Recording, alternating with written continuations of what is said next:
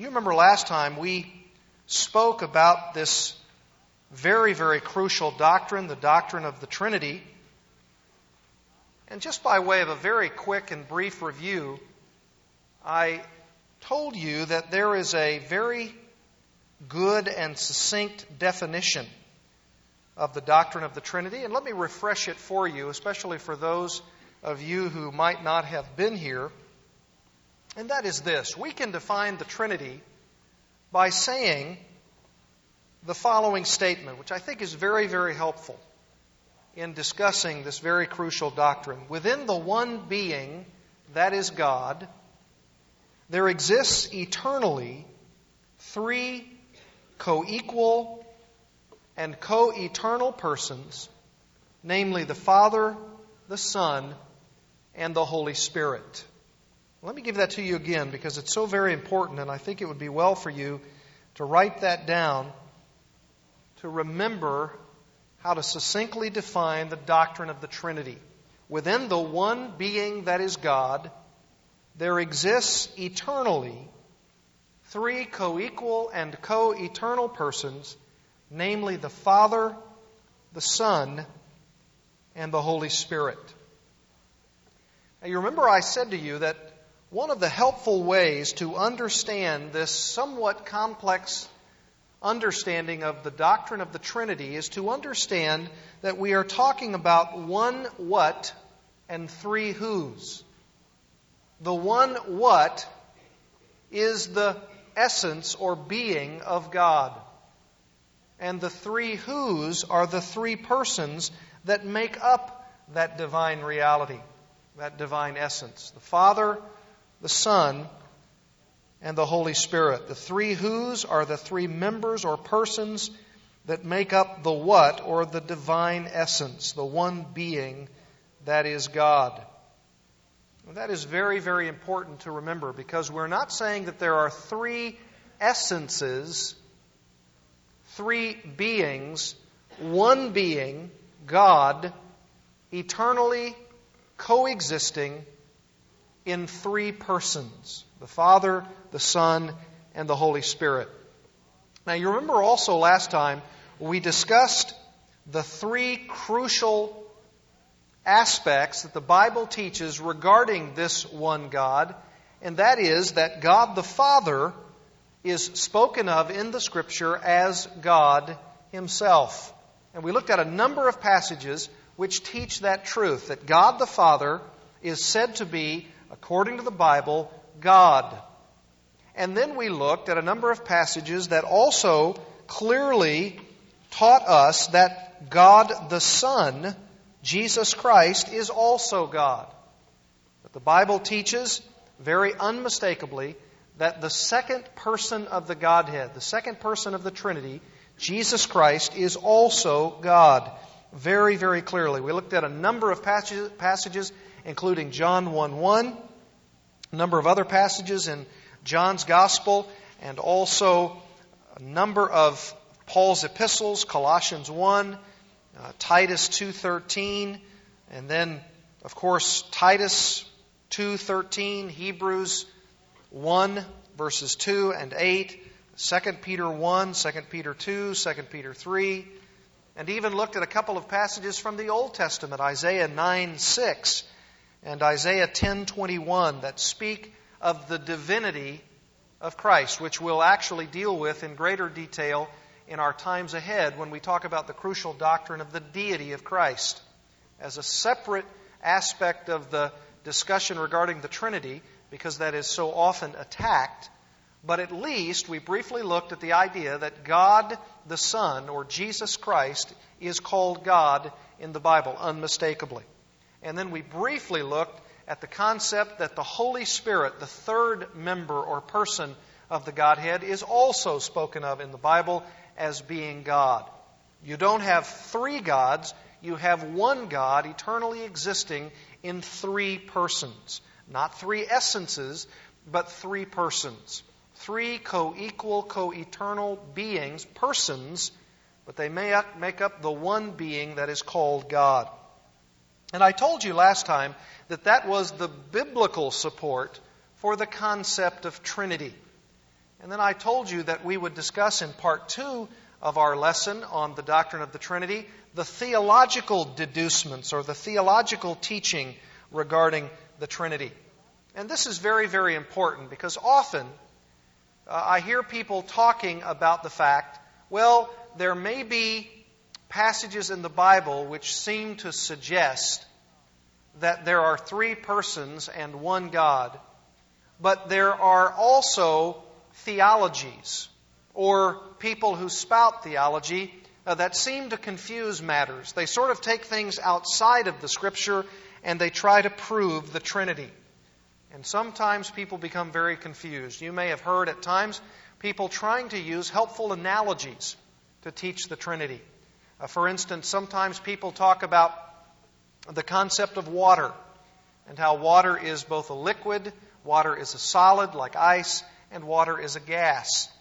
But it is also true that those kinds of analogies can be not helpful in one sense because obviously, even though that is true about the components of water, it's not 3 distinct things, right? It's made up of one substance or one issue. And so we have to be very, very careful. Sometimes I've heard people use the analogy that someone is a son to their father, someone is a husband to their wife, and also they have children. And so sometimes they try to make the analogy work in that realm as well. And sometimes those are helpful, at least as people understand some aspects of the Trinity, but we have to be so very, very careful that we come up with sound and right kinds of theology regarding the Trinity. Now, there are other people, on the other hand, who will say, now, wait a minute. If the Bible produces a doctrine, proves a doctrine like the Trinity, there are these numbers of passages that you looked at last time, why do we need to go beyond what the Bible says regarding these matters? Why do we have to develop a wider theology? Why do we have to amass all of this data to form a biblical doctrine called the Trinity? And I believe that's very, very important. It's a very crucial question to answer. And I believe the right answer is this. God never intended any of us to understand His Word apart from a systematization of it. God never wanted us to understand His Word apart from a coherent, logical, consistent marshaling of all of the biblical data to produce truth, to produce a theology.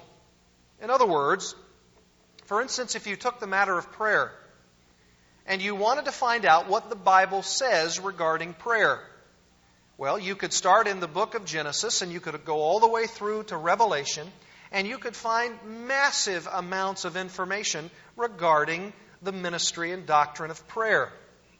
But God also wants us to take every one of the individual parts related to something like prayer, and He wants us to come up with a consistent and coherent and logical whole among the parts. For instance, if you wanted to come up with the doctrine of prayer as it relates to temptation, you would need to find all of the passages in the Bible in their individual components, and you would need to find all of them and then bring them together to understand the entire doctrine of prayer as it relates to temptation. For instance, if you wanted to find out about the biblical doctrine of temptation itself, you would find all of the passages in the Scripture that speak of temptation, and you would study them all together, and when you finally were able to put them all together in a logical and coherent fashion, you would have what some theologians call a systematic theological look at temptation. And that is not wrong. In fact, that is very, very helpful. We have been going through, as you know, on Friday mornings, our Doctrine and Devotion series. And we have been taking ourselves through Wayne Grudem's book, Systematic Theology, and we have been studying what the Scripture says in the whole by looking at the component parts of different theological issues. And that's very helpful. For instance, we would not know all that we would need to know, nor all that we should need to know about the doctrine of salvation unless we took all of the individual passages on the subject of salvation and brought them together. Now, some might say, well, but here's the challenge with that. Here's the problem. Sometimes when people take the individual parts and they try to put them together in a systematic way, sometimes they come up with information or that which passes for theological truth, and it really doesn't fit. Sometimes they take verses out of context. Sometimes they'll say something about the doctrine of salvation that really isn't the amassing of all of the data into a systematized whole. And that is true. That is often true. When you do theology, you sometimes take passages and we lift them out of their proper context, and we don't always put it together as we should. And so all of us have to be careful as noble Bereans, studying the Scriptures daily, that we take all of these individual passages and we put them together so that they all fit. In fact, that is why I believe Paul the Apostle said to Timothy that we should never be ashamed handling accurately the word of truth. And he uses a term there from his tent-making days. Literally, we are to cut straight the Word of God.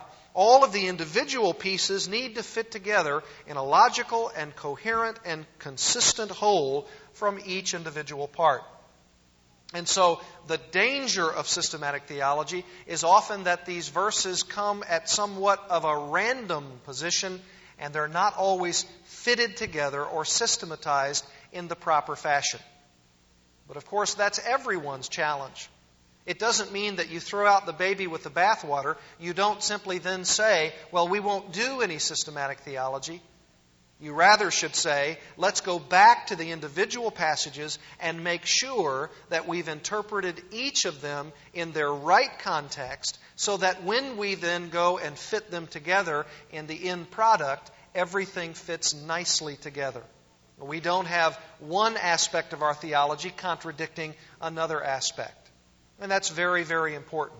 God wants to take all of His Word and give it to us, but He also wants us to take His Word and arrange it in such a way that we can systematically understand our faith. That's a very good thing and a very proper thing. And when you come to the subject of the Trinity, there is probably no more important area than this subject that we should take and understand in a very clear and systematic way. You say, why is that true? Well, because of the 2 points I'm going to give you tonight. The first point is that we need to understand the Trinity in a theological way, first from the Old Testament. We need to understand the Trinity from an Old Testament perspective, which means that we need to take all of the passages and ultimately fit them together in a systematized whole so that it comes out right. It fits together. And if you have done any study about the Trinity from your Old Testament, you're going to immediately come up with a challenge. And that challenge is that the Old Testament does not teach the Trinity. And you see, that is the precise reason why we need to marshal all of the passages from all of the applicable places in our Bibles to come up with a truth about a certain subject. And one of the first challenges that we have is that the Old Testament does not explicitly, nor in many views, does it implicitly teach the doctrine of the Trinity. And we need to understand that, especially as we attempt to defend our faith against those who would vigorously deny this crucial doctrine. You say, well, what about the Trinity as it relates to the Old Testament? Was it completely obscure? Was it somewhat obscure? Was it hinted at? Or are there passages, in fact, that teach us about the Trinity in the Old Testament? Well, let me just tell you, first of all, that there are some who believe that the Old Testament does, in fact, teach the Trinity. And I'm going to give you 4 passages that we're going to look at tonight, which could teach the doctrine of the Trinity from the Old Testament. I want you to look, first of all, in your Bibles at Genesis chapter 1, verse 26. Genesis 1:26. And this will be exciting for us because when we teach systematically about doctrine, it's fun for us to discover things together. And we want to start in this matter of the Trinity by discovering what, in fact, the Old Testament does or does not say about this doctrine. In Genesis chapter 1, verse 26, a somewhat familiar passage to us, it says, "Then God said, 'Let us make man in our image, according to our likeness, and let them rule over the fish of the sea, and over the birds of the sky, and over the cattle, and over all the earth, and over every creeping thing that creeps on the earth.'" And so right at the beginning of our Bibles, we have what appears to be a reference to the Trinity, because it uses plural language. Then God, that's singular of course, said, "Let us," that's plural. "Let us make man in our image, according to our likeness." And there is in Genesis 1:26 what appears to be a reference to more than one person in the one God. And there are many people who say, you see, you have it right there. There certainly is an implicit, if not explicit, reference to the Trinity. And then they'll also go to Genesis chapter 3, verse 22. Genesis 3:22. "Then the Lord God said, 'Behold, the man has become like one of us, knowing good and evil. And now he might stretch out his hand and take also from the tree of life and eat and live forever.'" And there is an appearance again of what seems to be a reference to a plural personage in the one God. And then you have Genesis chapter 11, verse 7. Genesis 11:7. And in Genesis 11:7, the Bible says, speaking from God's perspective, "Come, let us go down there, confuse their language," speaking again of the issue of the Tower of Babel. "Come, let us go down there and there confuse their language, so they will not understand one another's speech." And so 3 times in a relatively short period of time, we have what appears to be a reference to a plural personage in the one God. And then the last reference of this sort in our Old Testament is in the book of Isaiah. Isaiah chapter 6, verse 8. And these are the 4 references that are appealed to by many people to affirm the Old Testament teaching, or at least the inference of the teaching of the Trinity. In Isaiah chapter 6, verse 8, the Bible says, "Then I heard the voice of the Lord saying," and this is Isaiah himself speaking, as though he were from God, "Whom shall I send, and who will go for us?" And again, there appears to be a reference to a plural understanding of the Godhead. And you say, well, if it is not that, which it seems to be fairly clear, what is it? And the answer to that, which many of you I'm sure know already, is that language itself, and the speaking of language when one person is talking but using plural kinds of language, is usually a reference to what is commonly called the plural majesty. The plural majesty. It's something akin to my saying this. If I were to write a book, and if I were to have that book published, and if I were to tell you on a particular Sunday morning that that book in fact had been published, and it was ready in the lobby at the back at the end of the service, I might say something like this. Now, we put this book together to help Christians grapple with such and such an issue in the Christian life. And notice, if it has my name on the book as the author, and yet I say to you, now we put this book together, I would be using the plural understanding. Now that could imply that I was not the only one who worked on such a book, even though my name is the only name that appears there. But it could also be a device, a language device that I use to simply communicate that I wrote the book, but I'm not wanting to refer to myself alone in that first person kind of usage. And that's a very, very common thing. We might hear someone refer to it as the royal we. And that is a very common way of speaking. In other words, when you're using a plural designation to refer to one person, that is very acceptable in language usage. Sometimes you might hear a king or a president talk about we when it's clear in the context that he's only referring to himself. And that really doesn't do any injustice to any of these texts.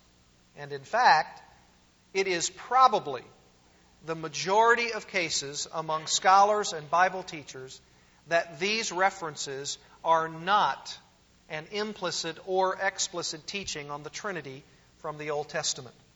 It is probably in most of their minds simply a use of language and not a theological understanding of the plural uses in those contexts. And that's very, very clear. That is my view. Augustine, however, believed that it was a hint at the Trinity, and it's certainly not wrong for anyone to say, I believe that those are hints. It's just a matter of understanding how those particular plural usages are going to be understood. I think that the best reasons are to refer to them as the plurals of majesty or the royal we, and not to see them as references to the Trinity. You say, why?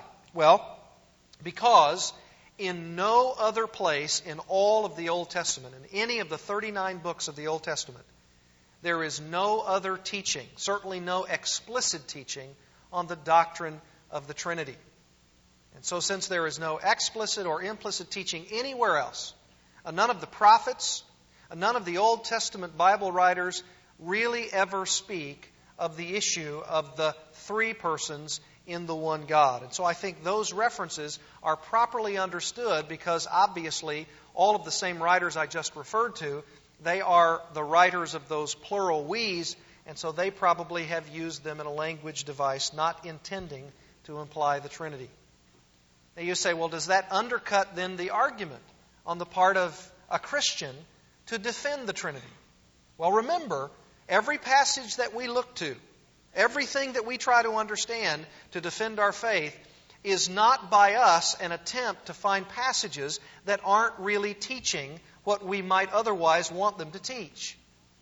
We have to be very, very careful that when we marshal all of our arguments together, we don't become sloppy. And we take passages that really don't teach what we would otherwise love for them to teach so that we could try to prove what we believe. If it isn't there, we don't teach it. If it isn't precise, we're careful. And when we do our speculation, we make sure that our arguments are as clear and as precise and as cogent as they possibly can be. But if we have anything that sounds like a very good argument on the other side, we have to be very, very careful. We say, well, how do we understand then the idea of the Trinity? If we're supposed to believe it as Christians, if it's so cardinal to our faith, then you're telling me that the 39 books of the Old Testament don't teach it. How is that supposed to give me confidence as I defend this doctrine to those who deny it? Well, let me give you a good quote by Benjamin Breckinridge Warfield, B.B. Warfield. He was a turn-of-the-century theologian at Princeton Theological Seminary, probably, along with Jonathan Edwards, the two greatest theologians that America has ever produced in God's providence.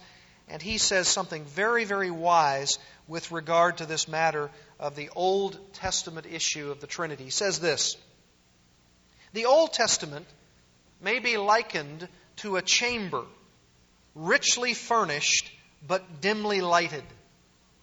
The introduction of light brings into it nothing which was not in it before, but it brings it out into clearer view, and much of what is in it was only dimly or even not at all perceived before.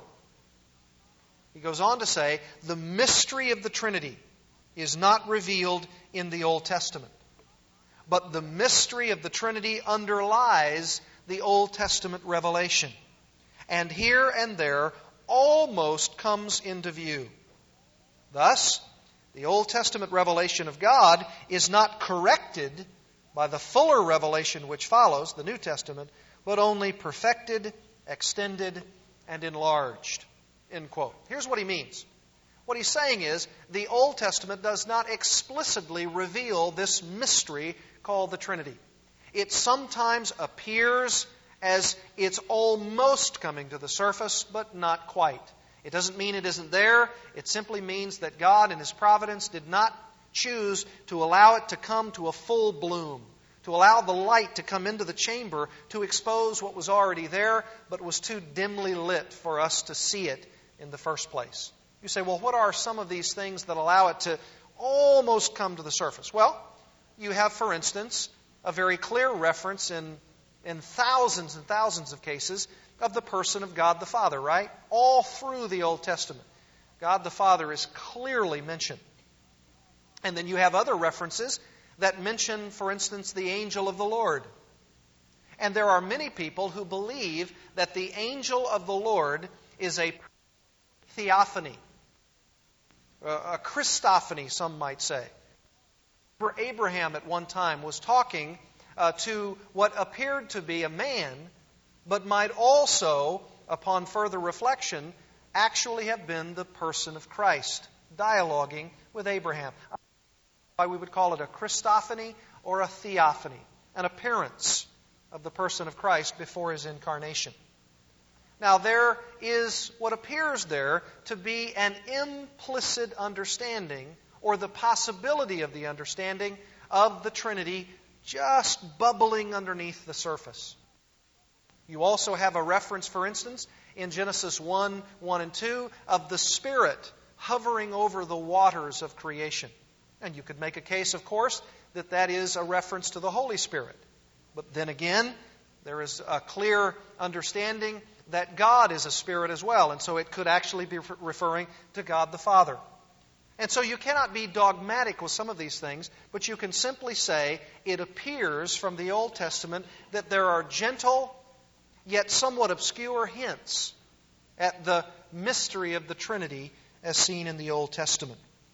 And it's very, very important for us not to make a case, like with those plural we's, as though that is a dogmatic affirmation of the Trinity in the Old Testament. We have to be very, very careful there. So, what do? So far, I haven't bolstered anyone's faith. I haven't given anyone cause for celebration. But let me tell you unmistakably that the Trinity, the Godhead, is clearly revealed in the New Testament, although not explicitly taught. You say, how can both be true? Well, they are. Remember now, when we do theology, we take all of the passages which suggest something, and when we marshal all of them together, we come up with what appears to be a very clear and cogent and coherent teaching on a particular subject. And that is exactly what we have with the matter of the Trinity in the New Testament. You say, well, why can't you just dogmatically say that the Trinity is explicitly taught in the New Testament? Well, if I were, what passage might I go to? What passage would we appeal to that teaches unmistakably, in clear language, in an explicit way, the doctrine of the Trinity? You see, every passage that we're going to go to is a passage which alludes to the Trinity, which certainly seems to speak of three persons acting as the one God, but there is no passage, even in the New Testament, which speaks so forcefully and so pointedly to the matter of the Trinity. And yet, it is nonetheless true, and it is nonetheless one of the cardinal issues of our Christian faith. You say, well, that is quite provocative and intriguing. You'd better move on quickly. All right, I will. Let me show you what I mean. The Trinity, in fact, is definitely alluded to in the New Testament. but it is not explicitly taught there either. Here's the reason. The reason is because the Trinity is seen in the incarnation of Christ and in the coming of the Holy Spirit who descends upon the church. You say, the New Testament teaches that for sure. Yes, it does. The New Testament most assuredly teaches the fact of the incarnation. But in all the references to the fact of the incarnation, it does not include any explicit teaching that the incarnation itself is proof of the Trinity. You see what I mean? For instance, the Bible teaches in the New Testament explicitly that the Holy Spirit will descend upon the church in power. But every time that reference is given, for instance in Acts 1:8, it doesn't explicitly teach the subject of the Trinity. What you have to do is you have to take all of these passages and you have to systematize them all together to produce the doctrine. You say, well, if it is not explicitly taught then maybe it isn't true. No, because when you teach all of the Scripture together, and that's what you must do, you can come up with things that are very definitely taught in the Scripture and must be believed and affirmed, even though they may not in one particular place explicitly teach such a doctrine. It makes it no less important and no less crucial. For instance, with regard to this aspect of the New Testament and its teaching on the Trinity, you might say it this way. The New Testament records the events which allude to the Trinity without being forced to spell the doctrine out in explicit terms. That's very, very important. And what you need to do when you talk with someone, say for instance a Jehovah's Witness or someone with the Way International. I just talked with one in our church this week who said that they have a person who works for them who is a member of the Way International, the cult that denies the Trinity, denies the deity of Christ. Well, now, it would be very important if that person were involved in a discussion to acknowledge that there is no explicit teaching in any one passage that might say something like this. The Bible teaches the Trinity without a doubt. Hesitations 3:1. Because there is no such passage.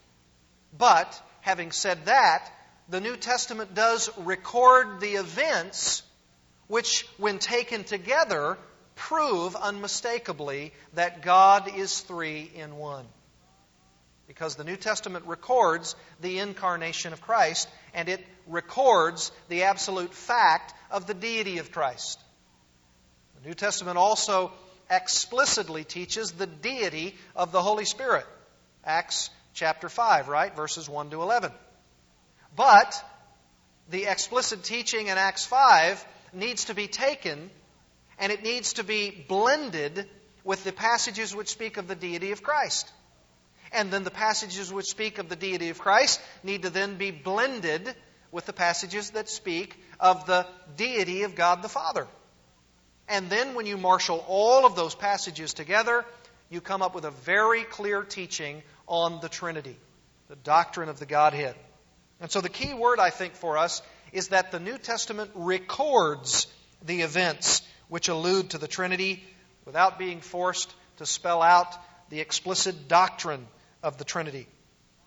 James White, who has written what I now consider probably the best book written so far on the Trinity. It's called The Forgotten Trinity. It's published by Bethany House Publishers, and it's brand new, and it's very, very helpful, and it's very readable. And he says this, very, very wise words. He says, the Trinity is revealed not in the Old Testament or even in the New Testament, but rather in between the Testaments, in the ministry of Christ and of the founding of the church. These events are recorded for us in the New Testament, but they took place before a word of the New Testament was written. You see what he's saying? He's saying that the fact of the incarnation and the fact of the coming of the Holy Spirit occurred before a word of the New Testament was written. And so you can't necessarily find it in the New Testament, but the New Testament records these facts, and therefore it records the truth of the Trinity. He says, these events are recorded for us in the New Testament, but they took place before a word of the New Testament was written. The Trinity is a doctrine not revealed merely in words, but instead in the very action of the triune God in redemption itself. In other words, when you look at redemption, you see God the Father initiating the plan of salvation. You see God the Son coming to earth to be the promised Messiah. And then you have God the Holy Spirit, who then applies the person of Christ in the matter of salvation to the individual heart and life. And so you marshal all of those things together, and you can come up with a very clear view of God initiating the plan, of the Son becoming the one to fulfill the plan, and then the Holy Spirit becoming the one to apply the plan.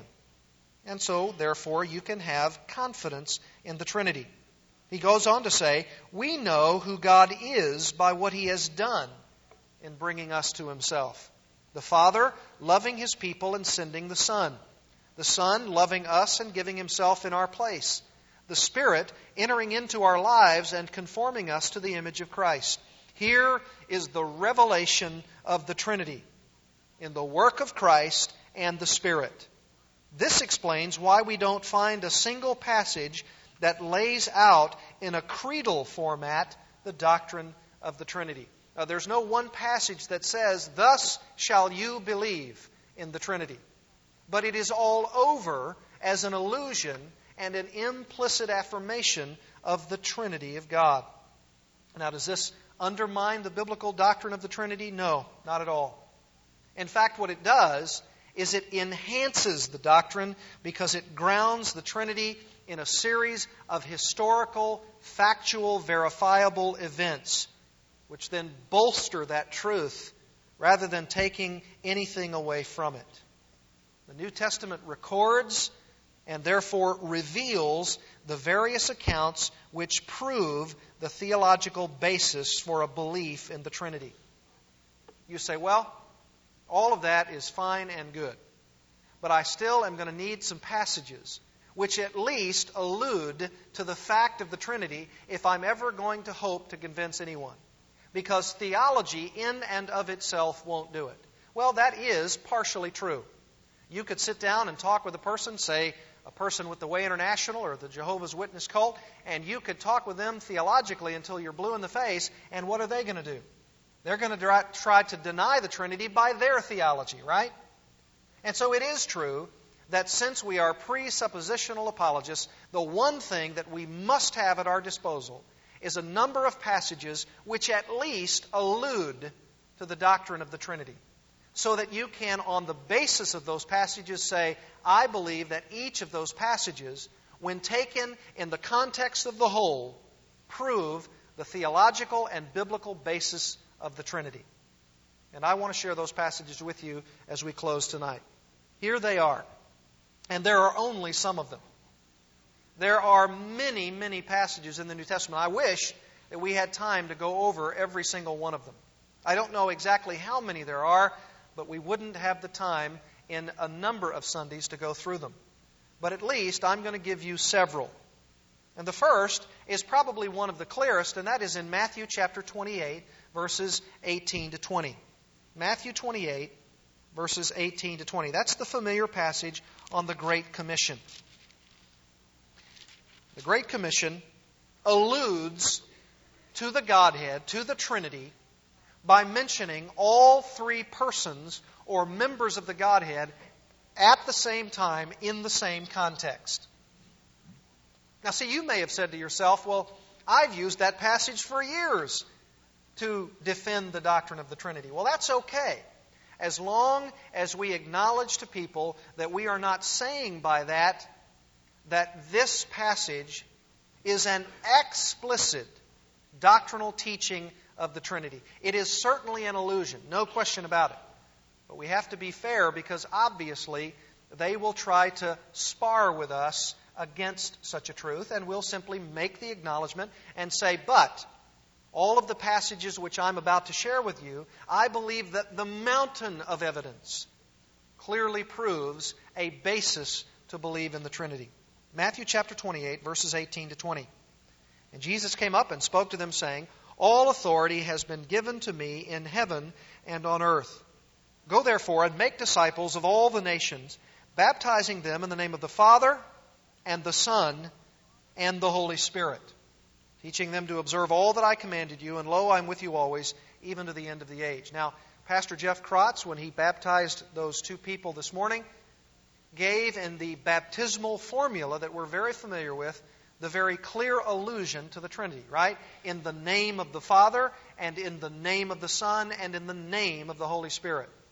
Noting, of course, that each of the members of the Godhead has a name: Father, Son, and Holy Spirit. By the way, did you notice that it is not in the name of the Father and the Son and the Holy Spirit? Because someone might assume by that it's three modes of the one God, not three persons. And remember, I said to you last time, we have to do our very best not to become modalistic. That means that we assume that it's both one God and one person at any one time. And when it's God the Father, when He acts, it's God the Father and no other persons. When it's God the Son, it's not God the Father and God the Holy Spirit when the Son is acting. And when it's the Holy Spirit, it's not the Father and it's not the Son acting, but only the Holy Spirit, and He's only one person at one time. That is not true, and that was a heresy called Sabellianism, or modalism, that was condemned early on in the history of the church. Clearly, the Bible teaches three distinct persons. And that's why this passage is so very, very crucial, because it says, in the name of the Father, and the name of the Son, and the name of the Holy Spirit, in terms of that language that's used there. It's very distinct and it's very clear. It's the name of, name of, name of in the original text. And so that is very, very important for us to understand. In fact, the Jehovah's Witness and a number of other cults often try to answer these kinds of passages by simply saying, well, that's no problem for us, because we believe that Jesus Christ is a person who could and did baptize, because the New Testament teaches it. And so when it says baptizing in the name of the Son, that's simply a reference to those instances where Jesus Christ Himself did some baptizing. But to assert that is obviously taking out of context the passage itself. It doesn't say that Jesus Christ here was the agent of baptism, right? It says here that when we, as disciples of Christ, do the baptizing, Christ is telling us that this is how they are going to be baptized by us. So this passage is a clear allusion to the Trinity. Here's another. 1 Corinthians chapter 12. 1 Corinthians chapter 12. 1 Corinthians chapter 12. Verses 4 through 6. And again, an allusion to the Trinity in one passage. Here it says, now, there are variety of gifts, but the same Spirit. An obvious reference to the Holy Spirit. And there are varieties of ministries, verse 5, and the same Lord. A reference to Christ, who is called, I think, over 1,000 times in the New Testament by this name, Kyrios, which is the name Lord.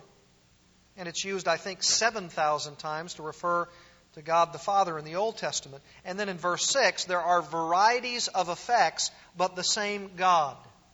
A reference to God the Father, who works all things in all persons. So you have in those three verses, the same Spirit, verse 4, the same Lord, verse 5, and the same God. Now again, if those who would deny this doctrine, they say, well, that's a convenient thing. What you've done is you've argued in a circular fashion. You've wanted the passage to be referring to all three persons, and so therefore you make it so. Well, that may be true to some degree, but there is, because of this passage and so many others, such a clear reference to three different persons that it forces us, it challenges us to come up with a doctrine that explains these three persons. And so it is very right for us. We believe it's honorable to see these passages as a reference or an allusion to the Trinity. There's another in 2 Corinthians chapter 13, verse 14. 2 Corinthians 13:14. This is the benediction of the Apostle Paul as he ends this second epistle to the Corinthians. And the way he ends this benediction is by saying in verse 14, "The grace of the Lord Jesus Christ," now that is a clear reference to Christ, "and the love of God," which often God the Father is not known as God the Father. He is most often known in the New Testament as simply God, which is more often than not a reference to God the Father. The Lord Jesus Christ, the grace of the Lord Jesus Christ, the love of God, God the Father, and the fellowship of the Holy Spirit be with you all. Now, if Paul was not Trinitarian, why would he use or write a verse like this? What would be his purpose? Who would he be identifying in the very same subject, in the very same sentence with God the Father if he was not Trinitarian? Why the lofty reference to the Holy Spirit? Why such an exalted reference along with God the Father to the Lord Jesus Christ if Jesus Christ was a created being? You see, it's inconsistent. And so there we have, at least on the very outset, three passages which certainly allude to the Trinity. Matthew chapter 3, verses 16 and 17. You remember the actual baptism of Christ himself. After being baptized, Matthew 3:16, Jesus came up immediately from the water. That's a reference to the person of Jesus himself. And behold, the heavens were opened, and he saw the Spirit of God, that's a reference to the Holy Spirit, descending as a dove and lighting on him. And behold, a voice out of the heavens said, "This is my beloved Son, in whom I am well pleased." An obvious reference to God the Father, speaking of Jesus as his beloved Son. And you have that same thing repeated in the parallel gospel accounts in Mark chapter 1, verses 10 and 11, Luke chapter 3, verses 21 and 22, and John chapter 1, verses 32 to 34. All of those parallel passages, but also speaking of the clear allusion to the Trinity of God. And then in John chapter 14, John 14, verse 17. Now, I give all these passages to you, and I want us to look them up, lest we ever be accused of simply saying that the Bible alludes to it, we believe it's a fact, without going through some of these passages themselves and looking at them in their context. In John chapter 14, verse 17, maybe even backing up to 16, Jesus said, "I will ask the Father, and He will give you another helper, that He may be with you forever. That is the Spirit of truth." So, you have Jesus speaking. He's referring to the Father giving a gift, and the gift is a person, the person of the Holy Spirit. And then in verse 23, Jesus answered and said to him, "If anyone loves me, he will keep my word, and my Father will love him, and we will come to him and make our abode with him." And that abode, of course, is, verse 26, the Helper, the Holy Spirit, whom the Father will send in my name. That's who is abiding in us through power. The Holy Spirit's power is resident within. And so you see some very clear, again, allusions to the Trinity. Now, here's one that's probably not often thought of, but nonetheless very powerful in Acts chapter 20. Acts 20, 28. I like this one because it's one that often puts the cultists off balance, and I love to do that. Acts 20, 28, because this is not on their list of passages to have an answer for. Acts 20, 28. Paul says to the Ephesian elders there on the island of Miletus, "Be on guard for yourselves and for all the flock, among which the Holy Spirit has made you overseers, to shepherd the church of God," a reference to God the Father, "which He purchased with His own blood." And we know, of course, that that was the blood of Jesus Christ. And so again, in one verse, there is a reference to all three persons of the Godhead. And again, as I said, we could go through passage after passage after passage, which makes this allusion so very clear in our Bibles. In Romans chapter 1, verse 1, it says, Paul, a bondservant of Christ Jesus, called as an apostle, set apart for the gospel of God, and then in verse 4, declared the Son of God with power by the resurrection from the dead, according to the Spirit of holiness, Jesus Christ our Lord. Again, a reference to Christ, a reference to God the Father, and a reference to the Holy Spirit. A couple of other passages that we don't have time to look at, but I just want to give them to you. Romans chapter 5, verses 5 to 10. Romans 5, 5 to 10. Romans chapter 8, verses 2 through 17. A number of times in verses 2 through 17, it's a reference to all three members of the Godhead. And maybe one that we should look at, Ephesians chapter 1, which is probably the greatest and most powerful allusion to the Trinity. In Ephesians chapter 1, Paul says in verse 3, Blessed be the God and Father of our Lord Jesus Christ. Reference to the two persons of the Godhead, who has blessed us with every spiritual blessing in the heavenly places in Christ. And then as you go on down through this passage, you come to the place where you see in verse 13, in Him, that is in Christ, you also, after listening to the message of truth, the gospel of your salvation, having also believed, you were sealed in Him with the Holy Spirit of promise.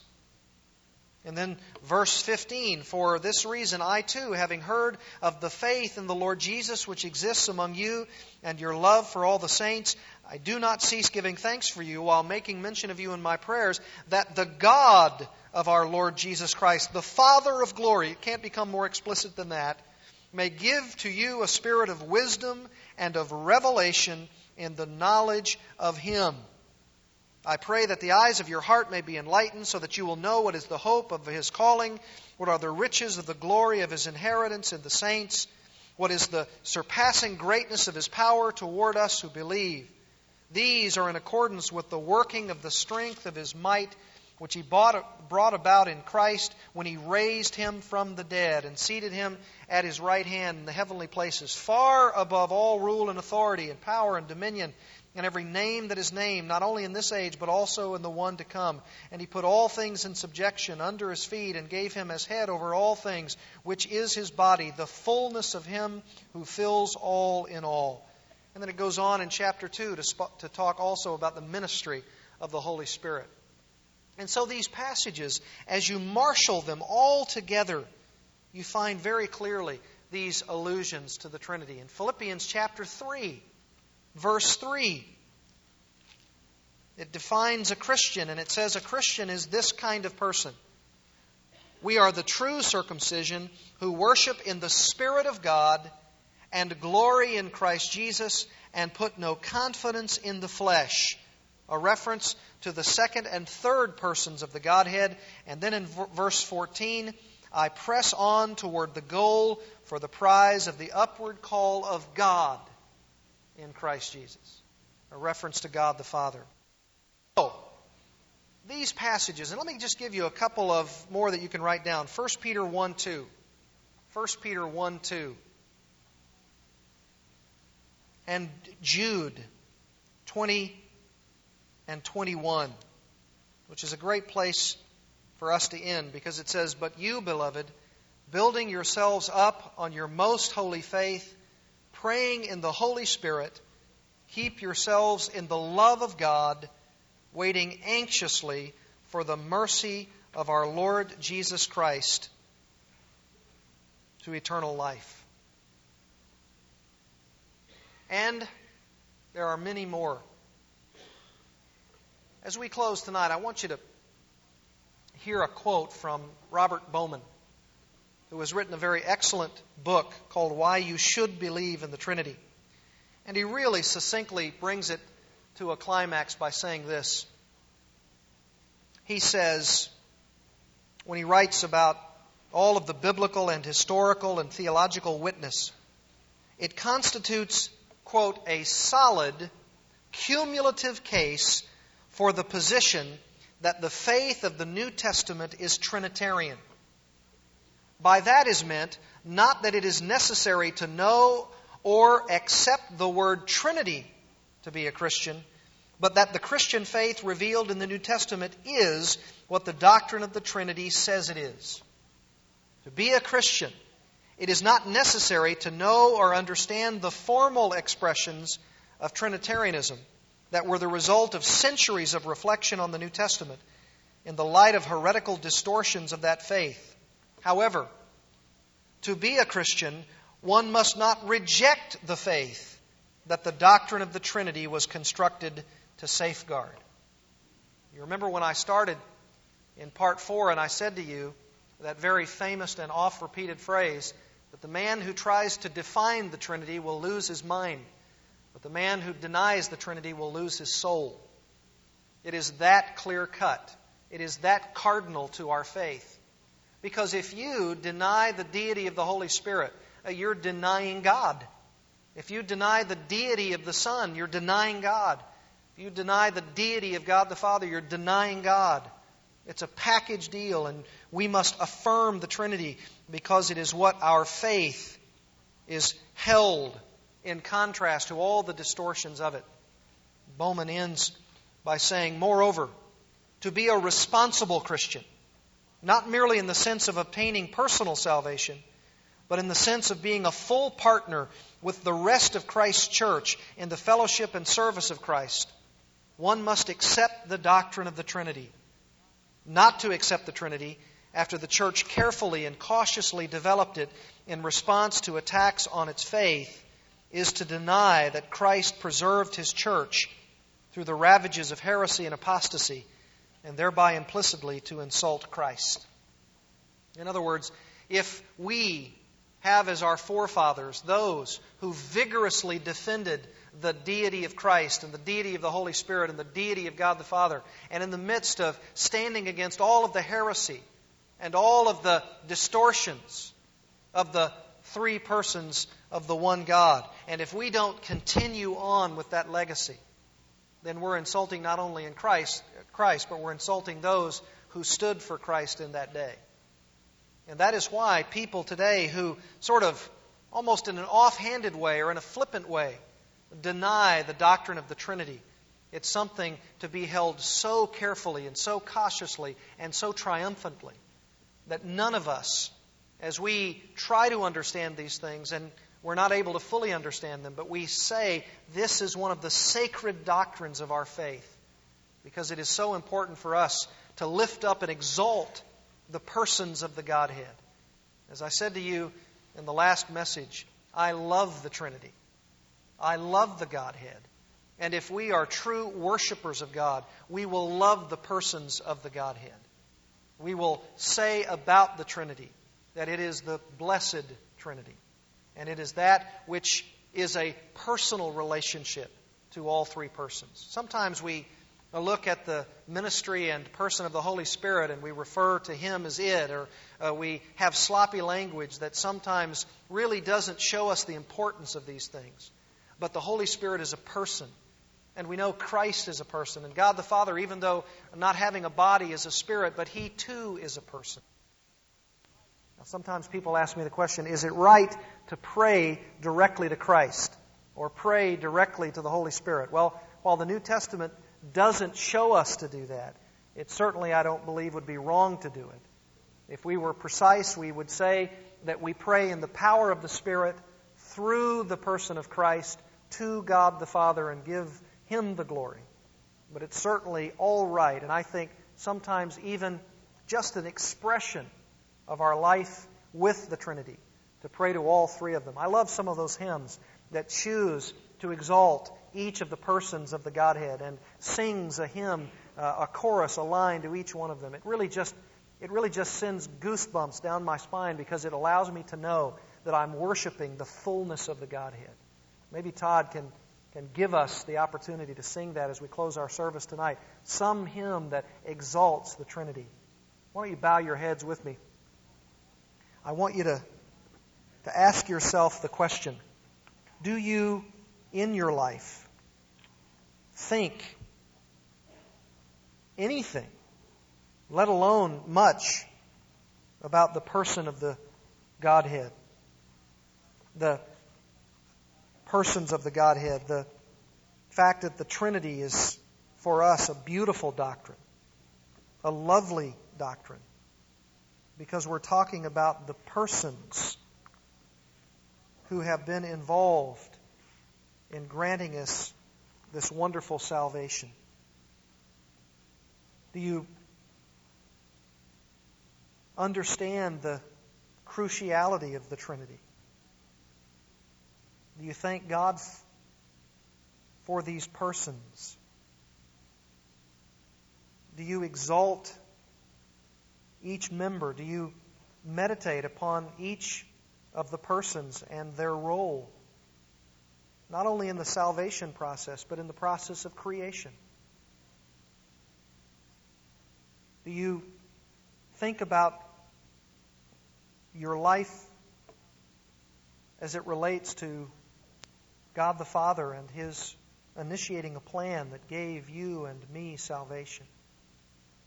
And how the person of Christ, Jesus Himself, became incarnate and took on that form of a man and became obedient. But that the Holy Spirit, the third person, applied the truth of that good news, that gospel, to my own soul. That the Holy Spirit took out my heart of stone and put in its place a heart of flesh. And that each of the three persons of the Godhead were intimately involved in bringing me to a place of redemption. Lord, I am so thankful that You've given me a desire to read and to study and to affirm these crucial elements of my faith. And I praise You that You've given these beloved people a love and a desire to study these things. That's why they're here. And I praise You, and we love the triune God. How could we have ever thanked You enough for what each of the persons have done in our lives? Father, we love You, and Christ, we love You, and Holy Spirit, we love You.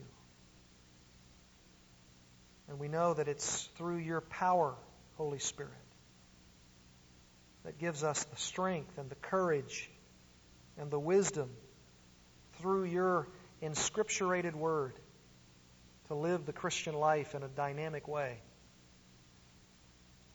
And it's You, Christ, and what we have by virtue of our union with You that gives us this wonderful, blessed salvation. And it is all because, Father, You initiated that plan in eternity past with the Son and with the Spirit, so that we ultimately glorify You, as does Christ, as does the Holy Spirit. Father, we confess that we don't think enough about the Trinity. And we don't pray enough and worship enough and glorify You enough for what You, the three persons, have done in us and through us. And may this reminder tonight be an ever so clear reminder. And all of these passages, when taken together, it would challenge us to read them and study them and memorize them to a place of holding You up in honor and glory. And may we take the opportunity now as we close our service to sing the praises that are due Your name because of who You are. We pray in the name of the Father and in the name of the Son and in the name of the Holy Spirit.